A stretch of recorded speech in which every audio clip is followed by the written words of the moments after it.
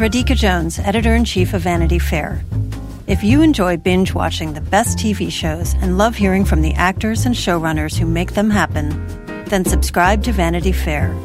Our Hollywood reporters take you behind the scenes of the year's most anticipated projects, the industry's biggest moves, and the hardest-fought awards races.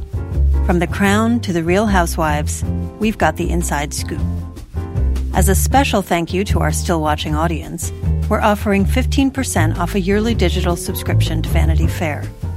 Visit vanityfair.com today and use promo code POD15. That's vanityfair.com, promo code POD15 for 15% off a yearly digital subscription to everything you want.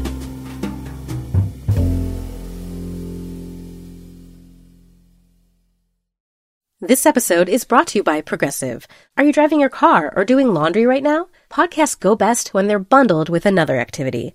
Like Progressive home and auto policies, they're best when they're bundled too. Having these two policies together makes insurance easier and could help you save. Customers who save by switching their home and car insurance to Progressive save nearly $800 on average. Quote a home and car bundle today at Progressive.com. Progressive Casualty Insurance Company and Affiliates. National average 12-month savings of $793 by new customers surveyed who saved with Progressive between June 2021 and May 2022. Potential savings will vary. Bring yourself back online. No one knows what I'm thinking. Tell us what you think of your world. This is just a cheap trick. Some people choose to see the ugliness in this world. The disarray. I choose to see the beauty. Hello and welcome to Still Watching Westworld. I'm Vanity Fair senior writer Joanna Robinson. And I'm Vanity Fair chief critic Richard Lawson.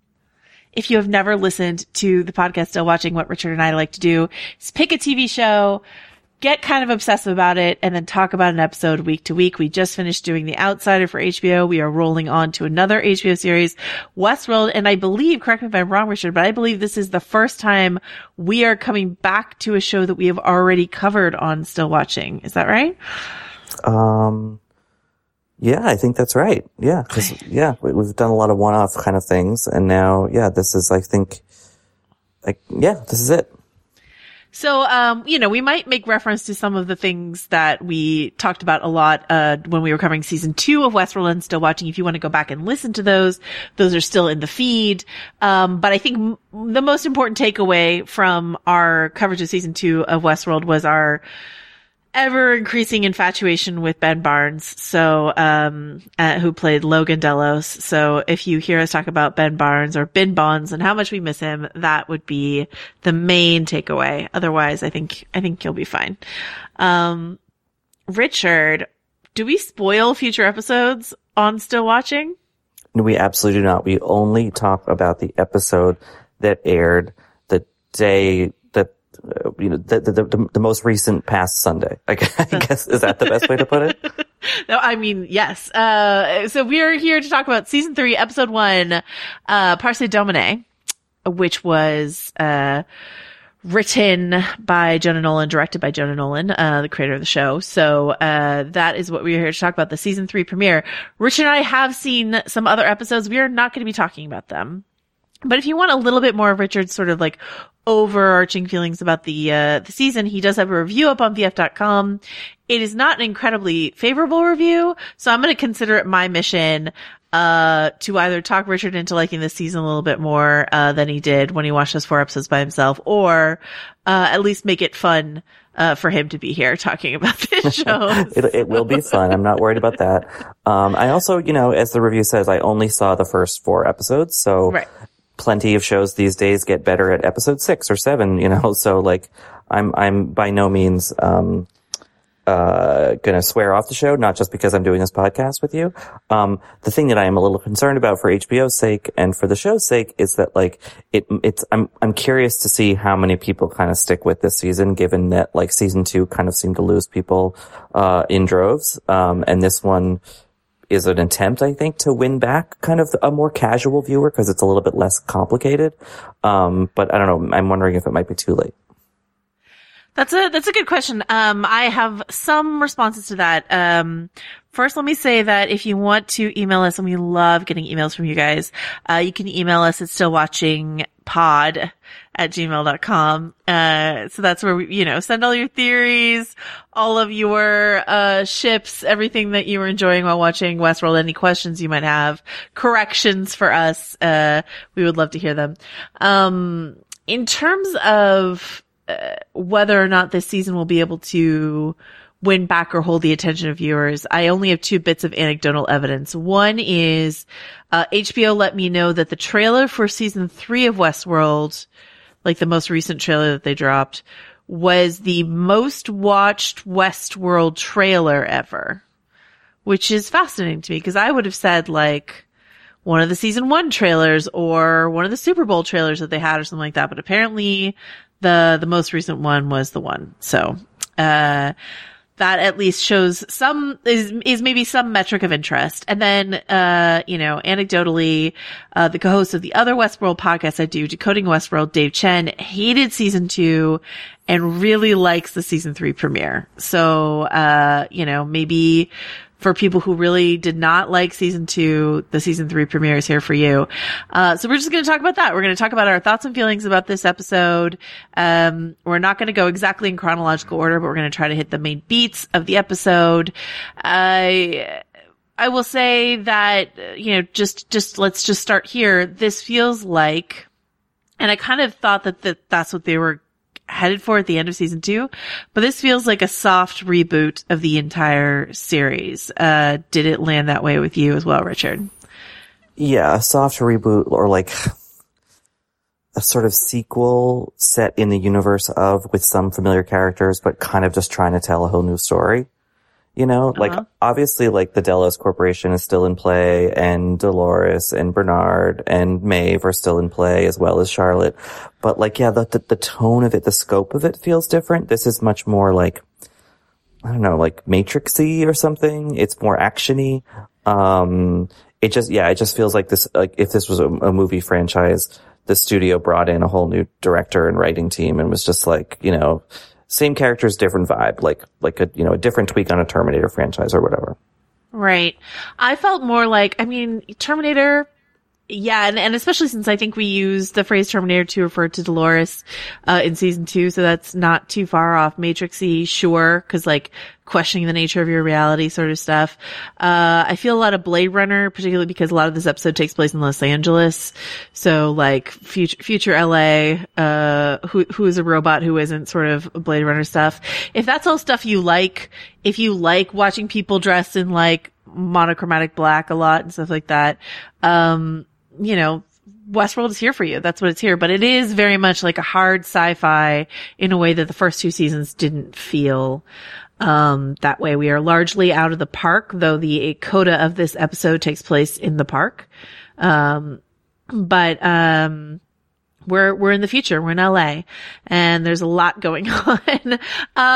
So let's start at the beginning. There's this cold open, as it were, with Dolores, where, she comes and she basically terrorizes a Delos investor, in order to get money from him, and then also some info on this new corporation that will play a role this season, called Insight. So, to me, this was the first indication. It's right off the bat, but it's a really early indication of some of the ways in which they want to sort of, re-jump the show in terms of like, I don't know about you, Richard, but I had an issue in season 2 with Dolores and the way that she was like, it was hard for me to root for her because she was just so single-minded and vengeance-filled and all this stuff like that. But this thing happens at the end of season 2 where the character Teddy, played by James Marsden, like kills himself.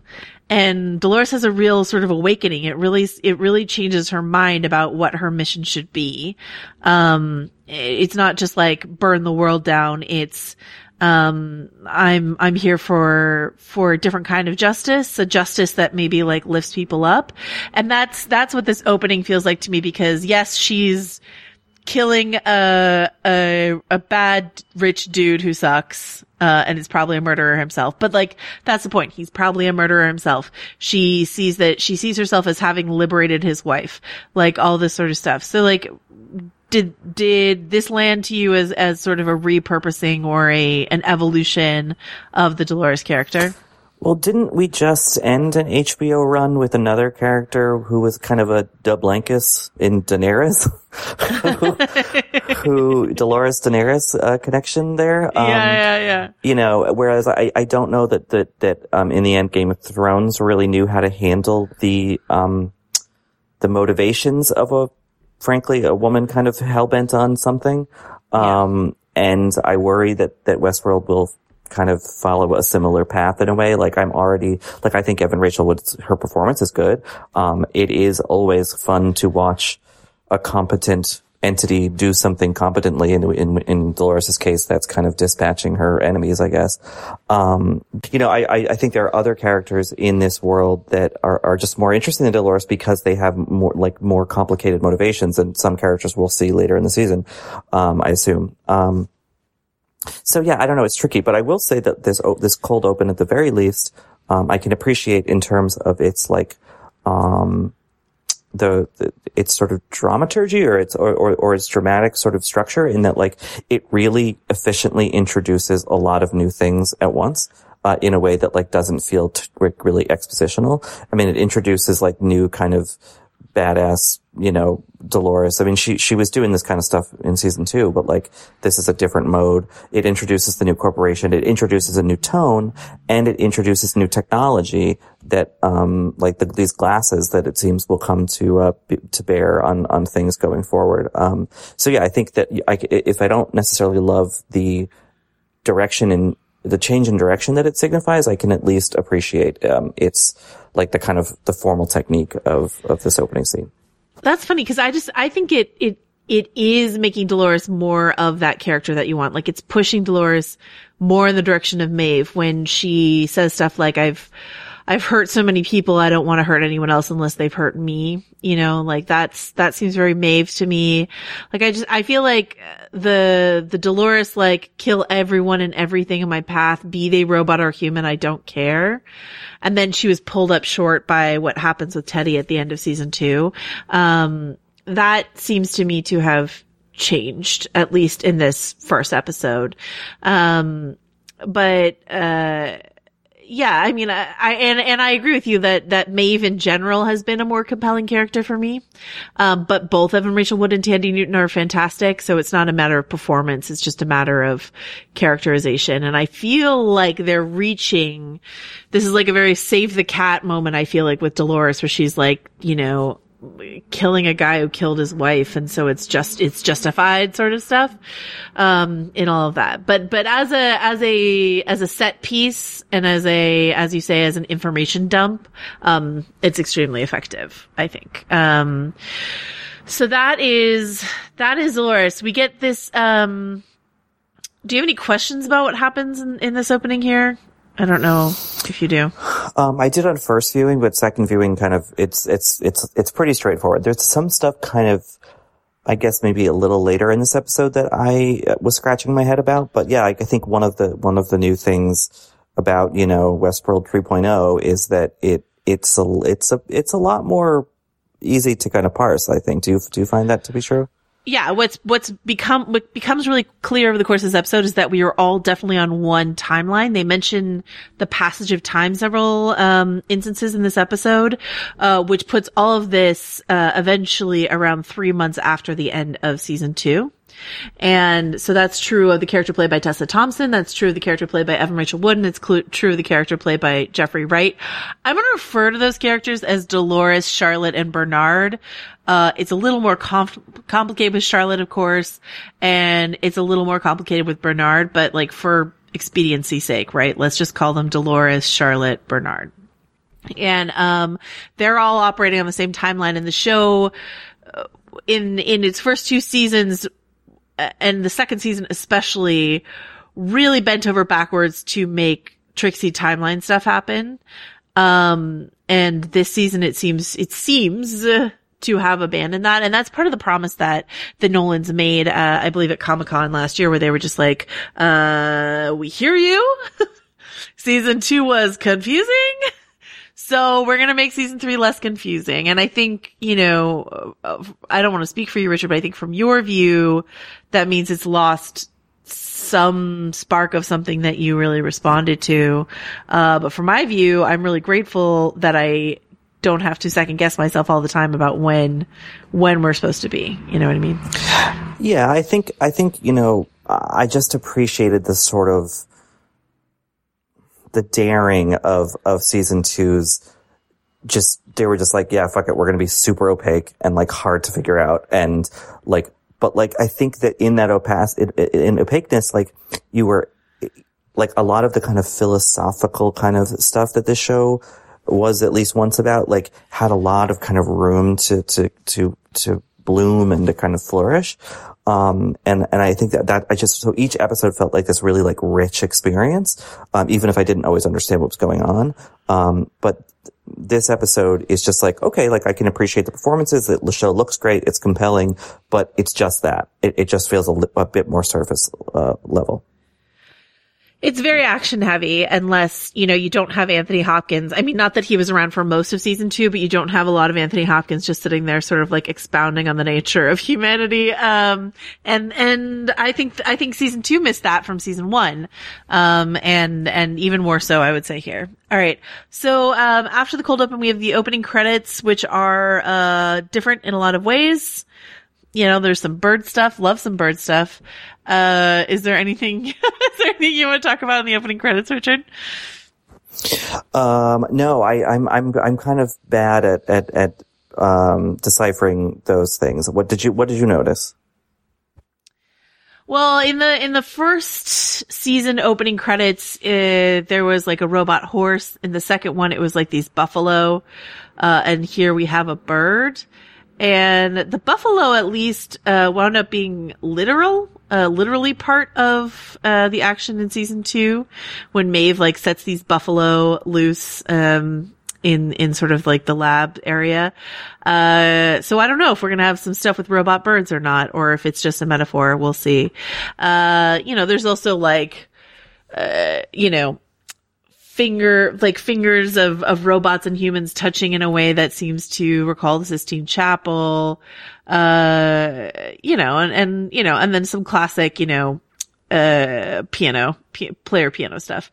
The ending though is, I think, the most significant, even though there's like a lot of visual changes throughout, this opening credits. The ending is the sort of the Vitruvian Man sinking into like a pool of liquid that we've seen for the first 2 seasons, but this time it's red instead of white. So yeah, the red definitely stands out as a sort of right change in tone. All right, and then I'm going to ask you like to sort of take the wheel on this part, which is like so let's talk about the Charlotte stuff, right? So Charlotte Hale, we should remind our listeners, Charlotte Hale is dead. The character played by Tessa Thompson, who was on the board of Delos, is a dead person.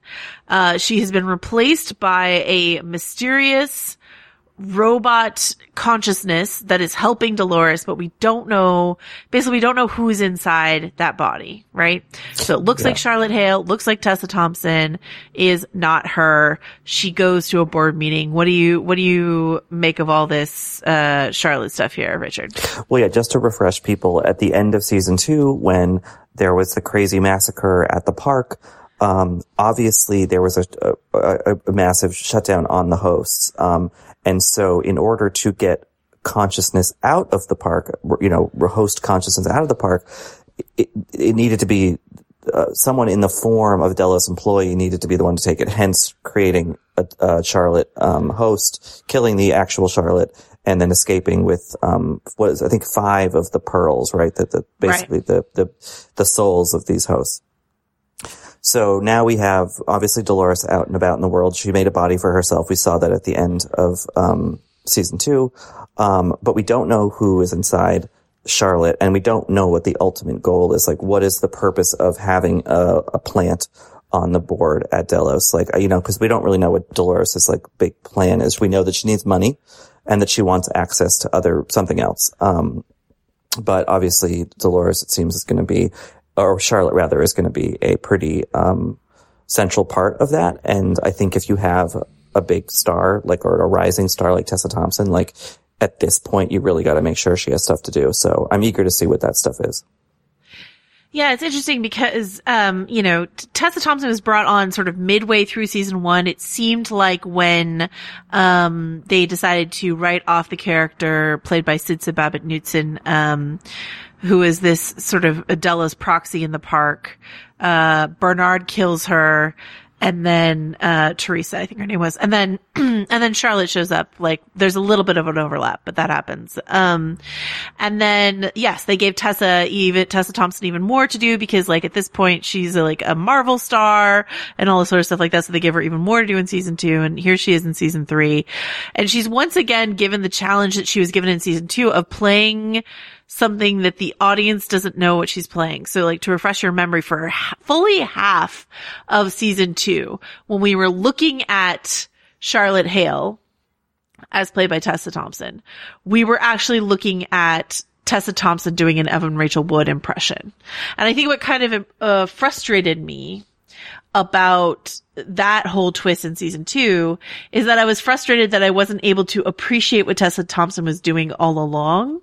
Like, when you go back and rewatch it, you can see what she was doing. There was like a bit of a flat affect, but there was like more than that going on.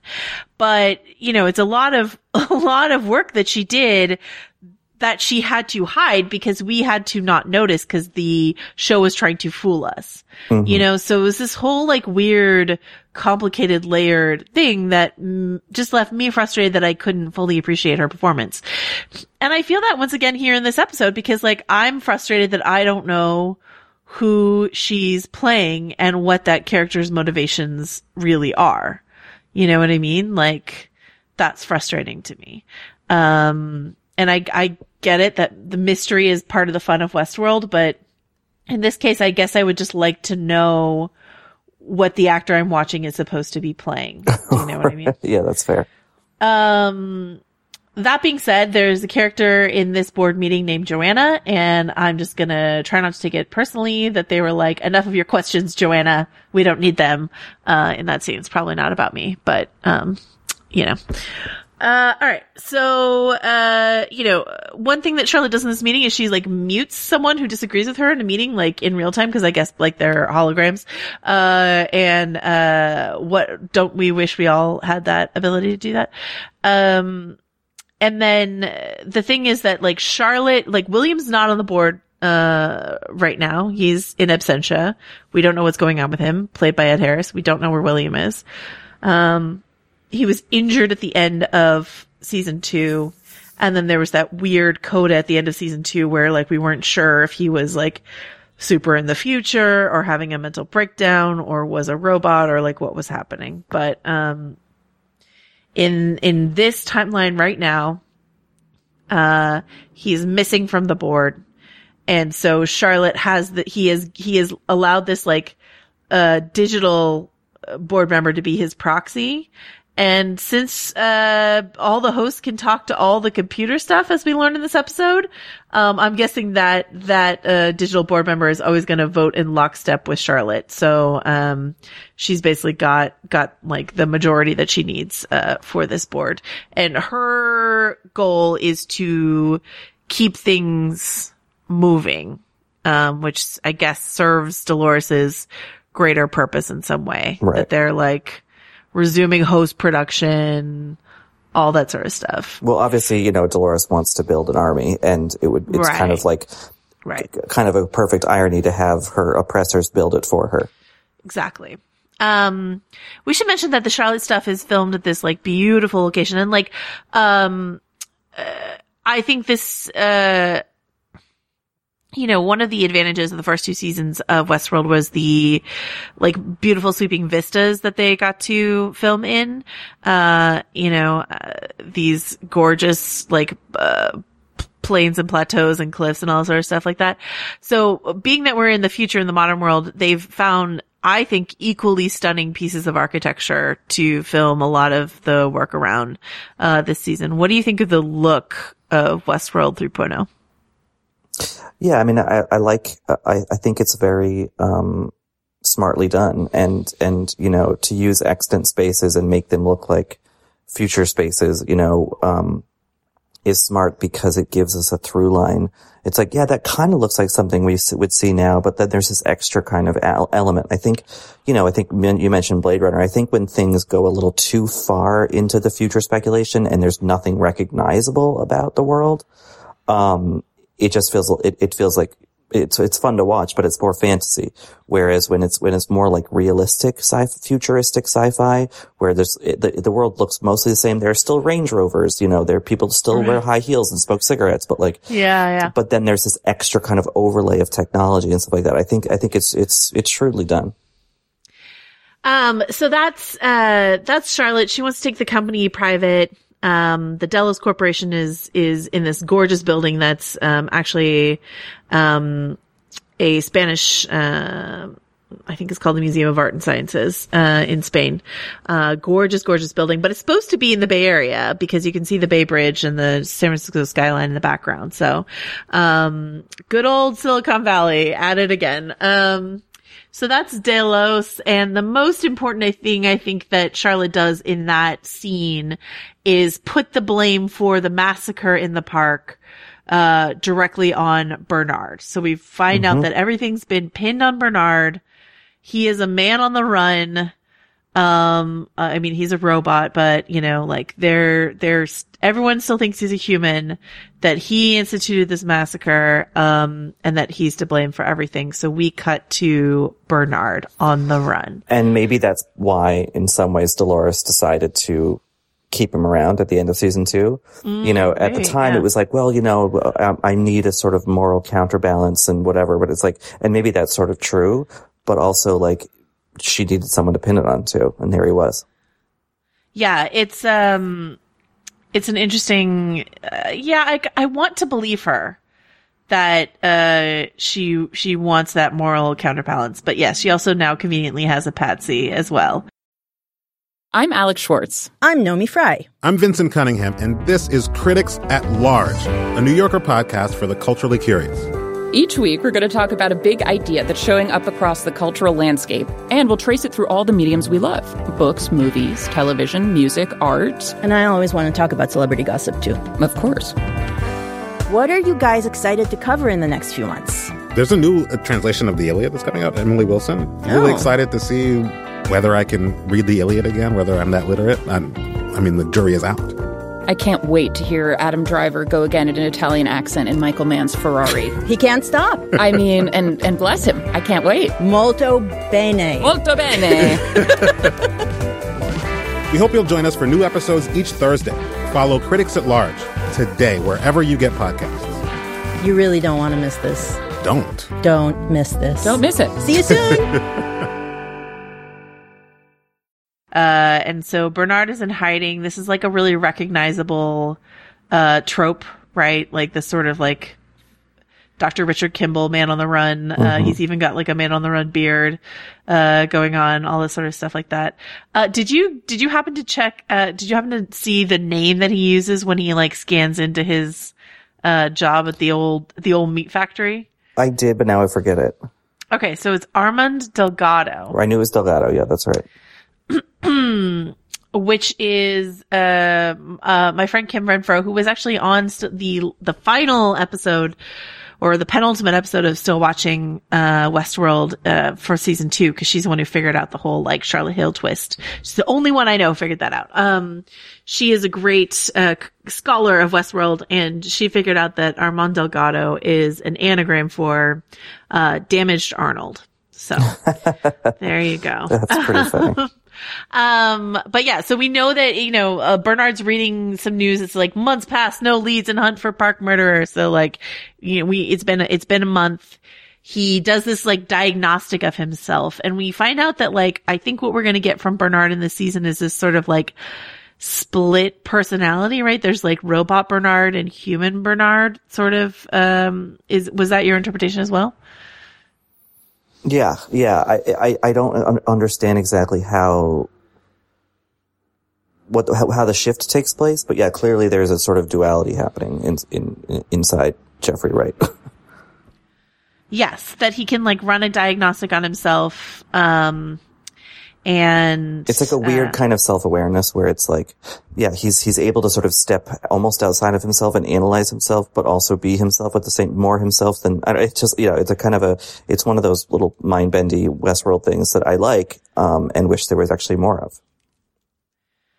Yeah, and this idea that like he's got to be like paranoid about him. It's sort of like a Memento thing, right? Which we should remember that Jonathan Nolan wrote. Which is this sort of like when you have Guy Pearce's character Memento has to like leave notes for himself and second guess like everything because he's got this short-term memory issue. And so Bernard has to constantly like like check on himself because he can't trust himself. He's sort of like a classic kind of gumshoe character, but like he can't trust himself because Dolores built him. So he doesn't know if Dolores is going to like meddle with him in some way, right? He doesn't trust her, which he shouldn't, so. Yeah.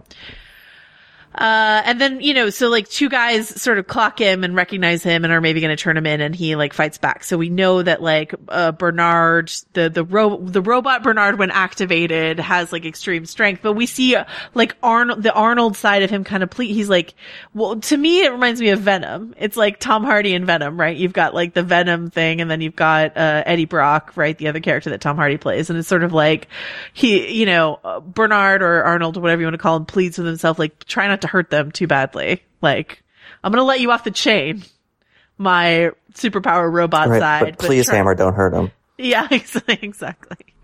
All right. And that brings us to, the most significant change, I think, of season 3 of Westworld, which is the addition of Aaron Paul, who plays Caleb Nickel, our human, fiber cord layer work guy. That's a phrase people use. Our blue collar, our Joe, our vet. Yeah. He works construction with Chappie. Yes. And they have a good time laying fiber cable. They are consciousness. They are alive. They are Chappie. I get all Chappie jokes, but do you know, Richard, that I've never seen Chappie? Like, do you feel like I'm not going to understand Westworld 3.0 until I see Chappie? I think you should be fine, unless D. Antwoord shows up in this at some point. Chappie never actually says, I am consciousness, I am alive, I am Chappie in Chappie. It's just in the trailer. What? Yeah, isn't that outrageous? Like that's the most famous part of Chappie. Exactly.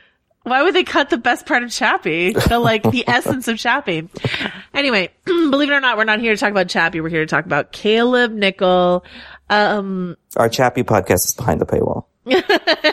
The Caleb stuff is interesting to me because, they've put him firmly in the Dolores position. There's a lot of references throughout this episode to, the pilot of Westworld.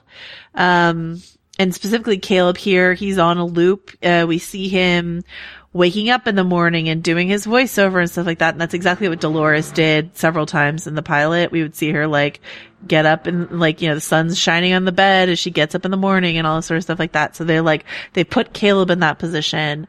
And he gives us a lot of helpful exposition about this world via his voiceover. He's a vet, he's in therapy, and then he does these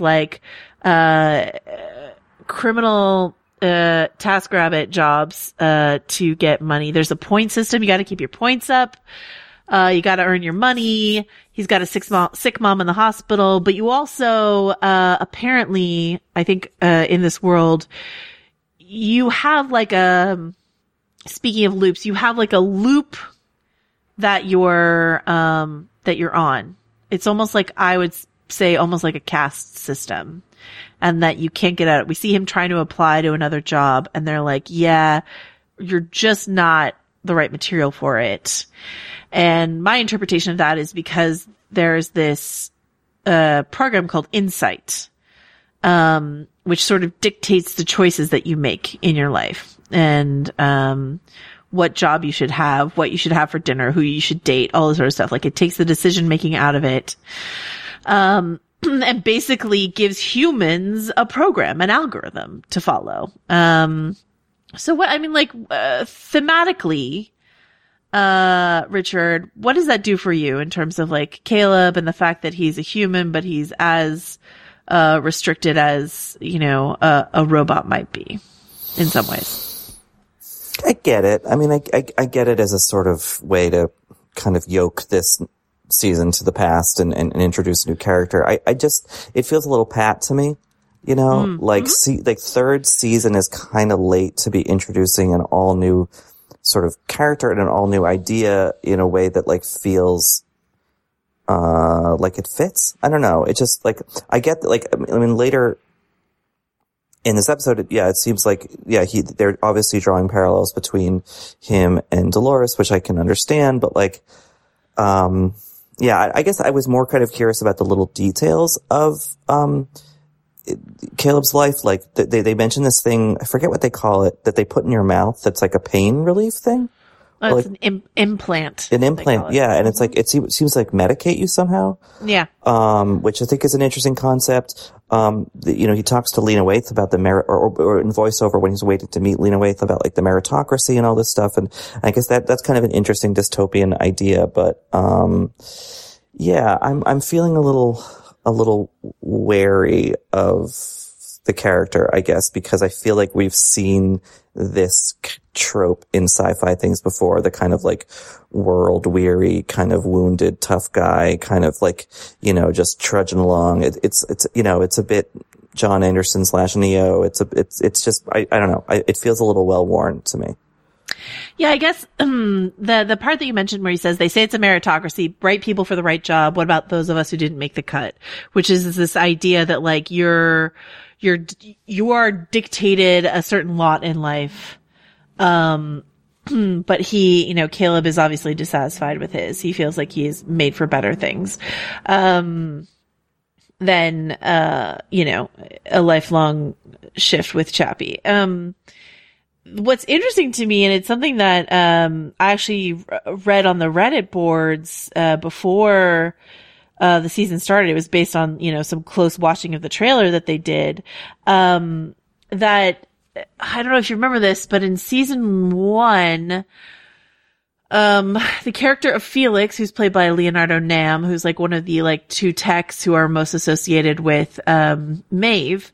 In the beginning of season 1, he's like messing with the code because he's curious and he wants to be a programmer.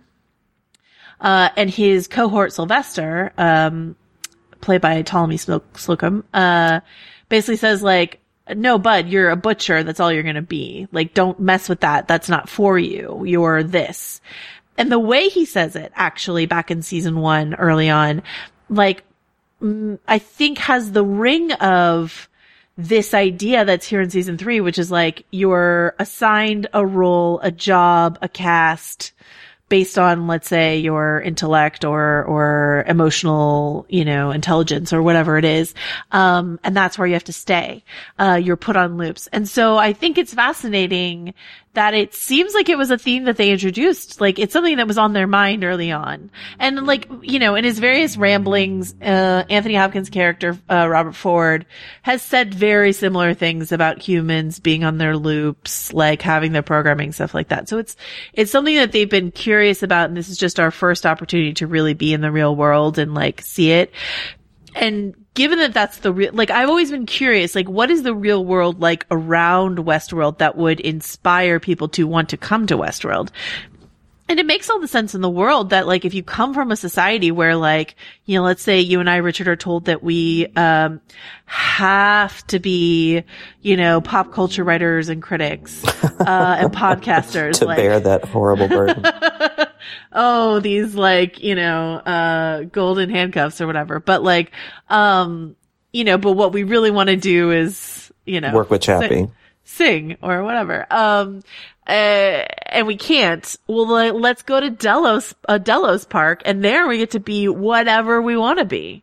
Yeah. We have enormous freedom and wish fantasy fulfillment. And like, not that we humans currently in the world don't seek wish fulfillment, fantasy fulfillment, in our current existence, but the whole, at least in America, the whole idea is supposed to be, sorry, that sounded so jingoistic to say, at least in America, but like the whole idea of the American dream is tied up in like, you can be whoever you want to be.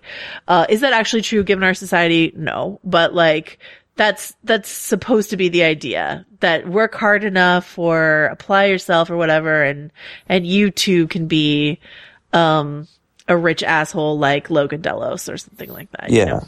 And I've gotten the impression over the seasons that a Westworld experience is like very expensive. Right. And That's so true. it is this like wealthy playground. And so I think that this episode does, gesture toward a certain, kind of wealth inequality that we see manifested around the world, right now in our timeline. But I think it seems to have accelerated considerably. And then the elites have, formed a even more rigid system to kind of justify it, where it's like, oh no, you're not fabulously wealthy because this is your track. So whatever, just don't worry about it, And so I think that is, kind of an interesting bit of kind of economic speculative fiction. We've seen it before with kind of like more, Eloy and Morlocks. And I mean, this kind of trope has existed for a long time, haves and have-nots.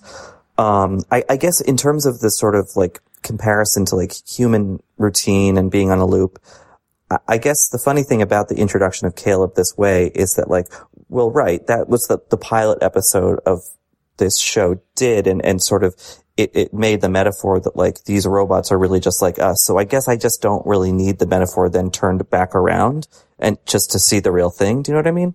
Like I liked the show as allegory. I don't need to see the actual thing the show is an allegory for. Right. Yeah, it's interesting to me, and I had forgotten that point, that the trip to the parks is hideously expensive. And so like, I think they do talk about how some people like save up their whole lives or whatever to go there. Yeah, of course. But it's not exactly a manner of escapism that's available to someone like Caleb. Like, it's like going to Jurassic Park. It's like, it's like you can go like the really expensive thing that you save your whole, year of life for, or you can just, be a rich person and go, whatever. But like, it's a poisoned experience either way. Yeah. So we've got this little crime app. And I don't know if you spent any time freeze framing the crime app, but I did a lot, and it is extremely fun. I just want to all my love and joy to the person who had so much fun writing that. It's in the style, I imagine, I don't play these games, but it's in the style I am told of like Grand Theft Auto and stuff like that, where it's just like, yeah, fuck yeah, buddy, go, oh yeah, get your money, get your booze, like, fuck some girls, blah, blah. So like, which is very, very Westworld, but, that's how, Caleb makes his money. We meet a couple people played, as you say, by Lena Waithe and Marshawn Lynch, who are sort of, people who he does jobs with sometimes. And it's interesting that they're still using the term basic in, whatever year this is, when we kind of don't really use that. I used it in my review of the show actually, but I kind of was like, to use a dated word. And then it was just, I think I had forgotten that it was in the episode, and then I saw it again. And yeah, so I don't know. Yeah. a chilling vision of the future where we are still calling things basic. Would we do you think we're still going to make like pumpkin spice latte jokes or something like that? Oh God. Yeah, so there's the crime app, and that allows for some action. I imagine that will come back into play later. Yeah, because it's unclear who's like running it. Right, that's true. But yeah, there's a whole bunch of like weird fun stuff on the screen if you want to pause it. It's pretty fun. And also in terms of like making people as sympathetic as possible for the audience, like as I mentioned, Dolores is only killing men who murdered their wives thus far and stuff like that. What do we make of the fact that Caleb has a mother in the hospital who needs money? Like that to me, like I'm overall more positive on this episode than you are. That's the most cliche thing to me, because it's like, he doesn't do crime because he just wants money. He's got a mother to support who's in the hospital. Yeah. So, I feel like we as audiences, in an age of anti-hero peak TV, have evolved to the point where we don't always need that sort of justification for a character's misdeeds, you know what I mean? And like, I think that's a little pat. It also suggests that in their version of the future, Bernie Sanders didn't win the presidency and give everyone healthcare, which is a little disappointing. But I mean, yeah. I don't know where they got that idea, because that's definitely not how this year is going. Anyway, she says something interesting to him. She goes, "You're not my son." Which, in the world of Westworld, where we always like want to question who's a human and who's a robot and stuff like that, and this episode has one of those reveals in this episode, we should just keep our eye on that, right? Like, you know, Caleb mentions being shot in the head, and his mother says, "You're not my son." So is that something? Is that not? I don't know, but something to keep an eye on, right? Mm-hmm. But the big, like, I don't know if you remember this. I was rewatching the pilot of Westworld, and, I remember, like, what a crazy twist it felt like at the time that, James Marsden's character, Teddy, was a robot. Cause, like, at first you think he's a guest in the park. And, it's only, you know, he dies, I think, like 20 minutes in, and Teddy, of course, will die so many more times after that, but he dies, like, maybe 15 minutes in. It's pretty quick, but I remember like all the ad stuff made it seem like he was, you know, this human visitor to the park. And so that was the first like, Westworld, you tricksy assholes. And so in this episode, we get the reveal that Caleb's, war buddy, Francis, who he's talking to, is actually, AI. Now, I did not think this was a very tricksy reveal. I think it was pretty obvious from the start that that's what was happening, but I feel like they kind of treated it like a big reveal. What did you think of all of that? Yeah, and again, I feel like that we're kind of wandering into cliche territory here. Not to at all minimize the experience of people who have been in the army or been overseas and in conflicts and all that, and are haunted by that trauma. I don't think that that's a story we are by any means done telling. But the way that it's done here, I mean, it might as well be like a cop who's like, partner was killed 2 years ago and now he's trying to like, you know, it just feels very like saddling him with this kind of cliched backstory. Feels a little beneath Westworld, at least as I had come to appreciate it over the past 2 seasons. What it does give us is Caleb's, he's got some like robot xenophobia going on a little bit. It's not like, you know, he's got his chappy friend and he's fine with that. I think he gets very prickly though around, robots who are trying to impersonate humans. We see it on the phone with this guy, or I should say this AI that he's talking to about the job opportunity that he wanted. And we see it here with the Francis thing, which was meant to like supplement his, you know, post-war therapy regimen, and it was just not working for him. And so like, what will that mean? You know, and he says, "I just want something real," basically, right? Like that's what he tells Francis. "I just want something real," which is something that, Jimmy Simpson's character, William, said in season 1. "I just want something real." And, you know, Caleb's about to meet Dolores, you know, seemingly make the same mistake that William did in season 1, which is think that she's real when she's not, you know? Mm-hmm.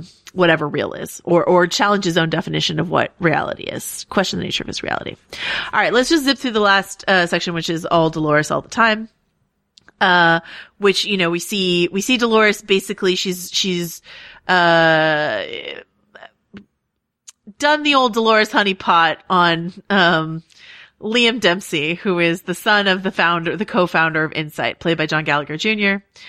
He's got his, shitty asshole rich friends, might as well be Logan. She's basically insinuated herself into his life, impersonating this person, Laura, and she's trying to get information on Insight, because Insight is this program, this like, they run this program, this algorithm, I think, or something, this AI that controls how all these humans behave. The program's called, Rehoboam, which is, an Old Testament biblical, word. It's the son of Solomon in the Bible. And, you know, basically Dolores finds out that this guy that she's been like trying to seduce is not, or successfully seducing, does not have the actual control over this program. So she's like, all my sexual wiles for naught. And so we find out that there's someone else who's the real, like, person who controls it, which is a character called, Serac, which, it does not take a leap of deduction to think that this is going to be the character played by Vincent Cassel, who shows up in the trailers, etc. So there's this really scary person named Serac, and the reason why he's scary is because he has control of the system, which means he can see what everyone's doing all the time. And there are intimations like, don't bother looking for him, he's already looking for you, sort of stuff. So this is like our villainous foil to Dolores, is this character that we don't even see in the first episode. Is he an heir to the vodka fortune? Serac, I think is spelled differently, unfortunately, okay, alas. But yeah, this is the most action heavy, other than like Caleb's many, many crimes, the most action heavy, sequence, because we get this big sort of like, dramatic confrontation between Dolores and this character Connells, played by Tommy Flanagan, who is, Liam's sort of like right-hand man. And we find out what Dolores is. One of Dolores's plans, is. What is Dolores's plan, Richard? Well, she body snatches him. Yeah. Love it. Which is, there's a kind of chilling little moment where one of these like auto taxis that don't seem to have drivers pulls up while they're trying to kill, Dolores, and you just see the faint kind of image of another Tommy Flanagan sitting in the taxi, and he's like, what the hell is going on? So she likes to kind of play with her food before she makes her kill, I think. But yeah, so that's part. So basically she's infiltrating these big companies, that are the sort of architects of, artificial intelligence in the future, and that, seem to use them for pretty sinister, this technology, be it Delos or, elsewhere, for pretty sinister means, that, Dolores seems hell-bent on seizing. To what end, we don't know. As of the season 2 finale, there is some concern that Dolores wants to kill all of humanity, and she suggests that to, Tommy Flanagan's character right before she has him killed, that like, she's like, the gods are here and they're angry or whatever. Yeah. So it just remains to be seen how, totalizing her vision of revenge and reprisal, actually is.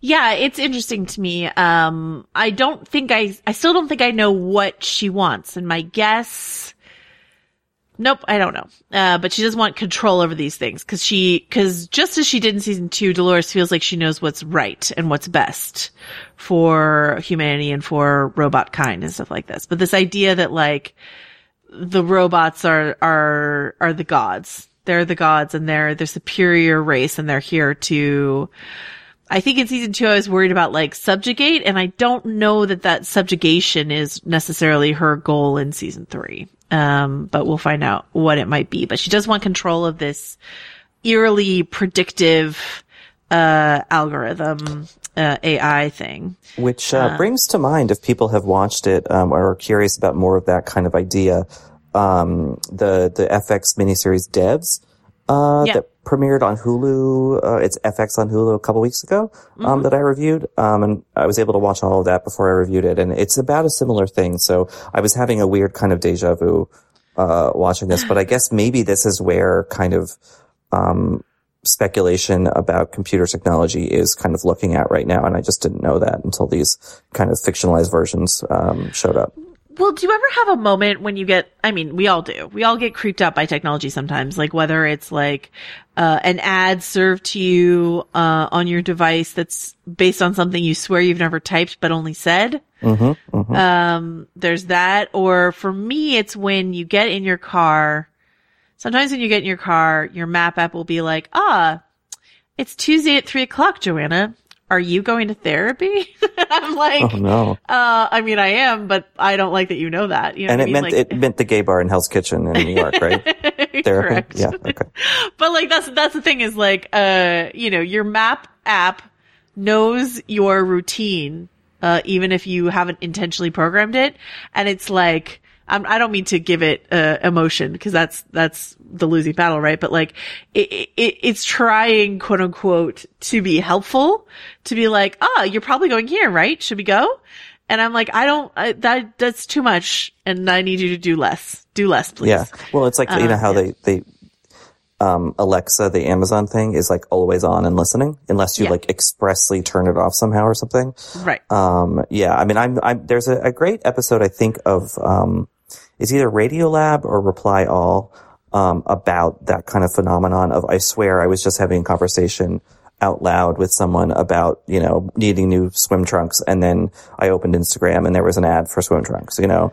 And they pretty much think it's just like a weird sort of Bader-Meinhof kind of psychological delusion thing where it's not actually happening. But like, I don't know, man, it happens so often that I don't know. I'm sure my phone you know, my boyfriend and I the other day were talking about, you know, the possibility of a certain president of a certain country getting a certain virus. And I like paranoidly, leaned into his phone and I was like, NSA, we're just kidding. 'Cause I'm convinced people are listening. Absolutely. No, I was watching this video of a bunch of kids in like some sort of marketing class doing an experiment where they, had a conversation and mentioned like a few brands in their conversation, and then sat on their devices and sort of tried to surf around and refresh until they got an ad that served the thing that they were talking about. And it was kind of fascinating because it did happen, but did it happen just because, you know, hit refresh enough times and you will eventually land on an ad for the thing you were talking about? Maybe, you know, it's a little unclear, but I would not doubt it. I would not doubt it for a second. But yeah, as you say, like, I think that point you made about, this being, you know, near future sci-fi that's not too far removed, from where we are. I mean, it's pretty far removed, but like the self-driving car stuff doesn't feel, you know, that exists. It's not widely used, but self-driving cars exist. Like there's stuff here that I could see going into effect in, you know, a couple of years. It doesn't feel like insane that this technology would exist, and it doesn't feel insane that this would be the extrapolation of like data mining and you know, like basically what we're doing in putting all of our stuff online, all of our social media, all of like our phones tracking us, constantly listening to us, all that stuff like that, is we're giving them, whoever they are, I don't mean to sound paranoid, you know, be it Apple or Facebook or whoever, a map of ourselves, right? They know our routines, they know our tastes, they know all this stuff. And the idea is that they, like that, in the most benign version of that, that's just so that they can sell us more product, right? Right. In the less benign version of that, you know, maybe we wind up in a place where, you know, someone decides to create some sort of AI or algorithm based on our, like, on the map that we've given them, we've handed to them, and it dictates what we get to do in our lives. Yeah. So that's sort of the question Westworld seems to be asking this season. For me, the most harrowing example of that in my personal life is whenever I'm trying to look someone up on Instagram and it just takes me to the suggested page. And it's like, I look at more things on Instagram than like shirtless gay guys Instagram. Like, come on. But like, they've just like mimicked my pattern or like figured out, you know, I guess like who's like, you know, who I was looking up or whatever. And it's like really horrifying to see your sort of, you know, sort of inner tendencies kind of just made manifest, you know? Yeah. And yeah, so I think if this season explores more of that in a kind of deeper, darker way, I'll be like more into it. I do still worry a little bit about them just trying to dumb things down a little bit just in the hopes of getting a bigger, audience base whereas, you know, I would have been happy if they just kind of doubled down on the weird from season 2 and had a great weird season 3 and then ended kind of like, Leftovers did a couple years ago. Yeah, I really want this to be the last season, not because I think I like it better than you do, but I think that, you know, I think from the start they said they had a 5-season arc planned. And when I was talking to HBO about this season, they were telling me that this season 3 that exists right now was the plan all along. You know, I can't, you know, why would they lie to me about that? I don't know. There's no reason to. But it seems to me like if I were designing the arc of this show and I had 5 seasons in mind, I would stay in the park for a little while longer. You know, maybe the last 2 seasons are in the real world sort of thing. Yeah. And so for me, it seems like, you know, once again, I have no evidence of this, but Westworld's a hugely expensive show. Is it a popular show? It's pretty popular, but not as popular as its price tag. You know what I mean? And so like my theory last season, when they started to kill a lot of the extraneous cast members that they had, which they did at the end of season 2, was that they were sort of tightening the belt a little, that they were winnowing down their cast, that they were shooting in a more budget friendly place, which is like, even though they're going to Spain and stuff like that, it's still more budget friendly than like hauling camera equipment into the middle of like a desert somewhere or whatever. You know, so just sort of scaling back a bit. And maybe it'll depend on ratings whether or not this is the last season of Westworld. But I would like it to be, because I really like it when a show run by very smart people, which the Nolans absolutely are, knows its ending and like aims towards that target. You can get some like really strong stuff out of that. You know what I mean? So I'd love to see that. All right. So I think that, I think we like broadly covered everything except for we get, this hint. Well, you know, Caleb meets Dolores. He kind of rescues her. I don't know. It's a question mark, how much rescuing he's doing there. We know where 2 of the pearls are. They're inside, Connell's and this Charlotte body. But we don't know where the rest are necessarily. And, we don't know exactly what Dolores has planned, but we know Vincent Cassell is waiting in the wings to possibly mess it up. So let's go with Maeve. So there's a post-credit stinger. I think we saw a lot of this footage already in trailers. It's just like Maeve waking up in, this war world place. This like World War II Nazis are here, and we don't see much of that. We just see like that she's there, that Tandy Newton looks amazing, as always, and that she seems a little confused as to why she's there. And we don't see any other characters who are familiar to us yet. So it's just her in Warworld. Do you have any thoughts on like the design of Warworld, Richard? Yeah, I mean, it looks good. I think you saying, you know, maybe, this show could have spent another season in the park. Like, there's another thing to explore. Like, I think there were so many possibilities about the park that they kind of gave up to have this big bloodbath at the end of season, you know, or during season 2. And I guess it's kind of technically at the end of season 1. You know, they kind of just were like, all right, we're done with the park. And I kind of missed that. And I think that this little glimpse of Warworld or whatever, like, made me realize just how many kind of other possibilities there were to explore, in that kind of format. Yeah, there's like a fake Delos website, right? And over the years, as they've like slowly revealed, the various parks, you know what I mean? Like you start with Westworld, and then they had, I think they called it Shogun World. I want to say that's true. And Raj World. Raj World, right? They sort of started to fill in the various, they basically on their website, they had like grayed out what the like, parks that they hadn't revealed yet were. And so they started to like fill them in. So yeah, so you have Westworld, there's 6 parks, right? So you've got Westworld, you've got Shogun World, you've got, something that's scrambled right now, but it's kind of clear that it's Warworld because you can kind of see these biplanes in the sky. Then you've got Park 4 closed to the public, Park 5 closed to the public, and Park 6, the Raj. So there's 2 mystery parks still. And that's, you know, I think those of us who were like so far into this whole thing, you go to DelosDestinations.com, you can see these things that they've created. But those of us who are so far into the Westworld thing, we're like, well, if there's still 2 more mystery parks, surely there's still a lot more to do in the park. And maybe there is, but, you know, it seems like they're really focused on this, real world, outside world stuff, right now. So, Richard, what, in an exercise of optimism, what are you most excited about in the rest of the season of Westworld. I mean, Maeve, as ever, Maeve.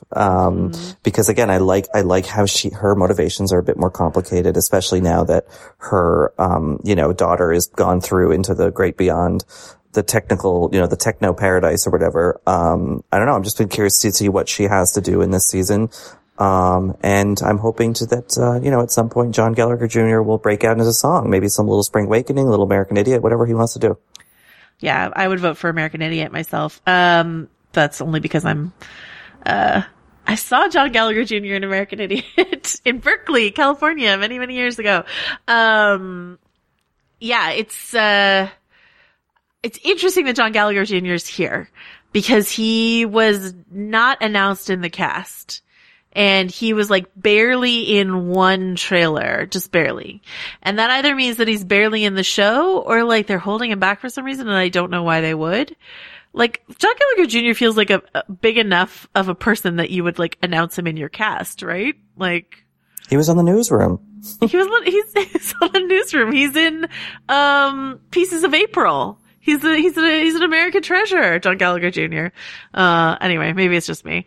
So like that got my conspiracy mind going, but who knows? Who knows what John Gallagher Jr. is here for? What am I most excited for? I'm most excited for Vincent Cassel because I'm just like a huge, I think these are similar answers to the ones we gave last week when we were like, who are we going to have like big crushes on? And I'm like, Vincent Cassel, yes. And you're like, Tandy Newton, yes. But yeah, I'm a big, Vince head. So we'll see how that all works out. Maybe he'll dance like he does in Ocean's 12. Yes. The like parkour dance that he does. Richard, until next time, where can folks find you? Well, they can find me out committing crimes because I am not, nor have I ever been basic. And that is evidenced by my tweets at Rylaws and what I write at VF.com. Joanna, where will you be until Westworld season 3, episode 2? Oh, self-quarantine, of course. Binge watching Westworld. I'll be at home. It's funny because like if you watch this like trailer that Westworld put out about like these big cataclysmic events, that sort of pushed society towards relinquishing control to this, Insight Corporation. I mean, I would put coronavirus maybe on that map just because of like how we're all reacting, not necessarily the actual severity of the illness, but like it feels, like the kind of time in our history where we cede control to other things because we don't know what to do. Was that too depressing? Cool. So you can find me thinking about that until we come back, next week and we will see you, outside the park doing crimes next week on Westworld. These violent delights and violent ends. I'm Nomi Fry, and this week on Critics at Large, we're talking about the delights and shortcomings of the new movie Challengers. It stars Zendaya at the center of a tennis triangle, and a very steamy love triangle. Who are her loyalties to? Will she be tempted by the other one? How do these guys reckon their professional playing ambition with their romantic and sexual feelings about this mysterious woman? And such we have it. We have a conflict between three people in a game meant for two. Is it a sports movie or a sex movie? Find out on Critics at Large from The New Yorker. New episodes drop every Thursday, wherever you get your podcasts. From PRX.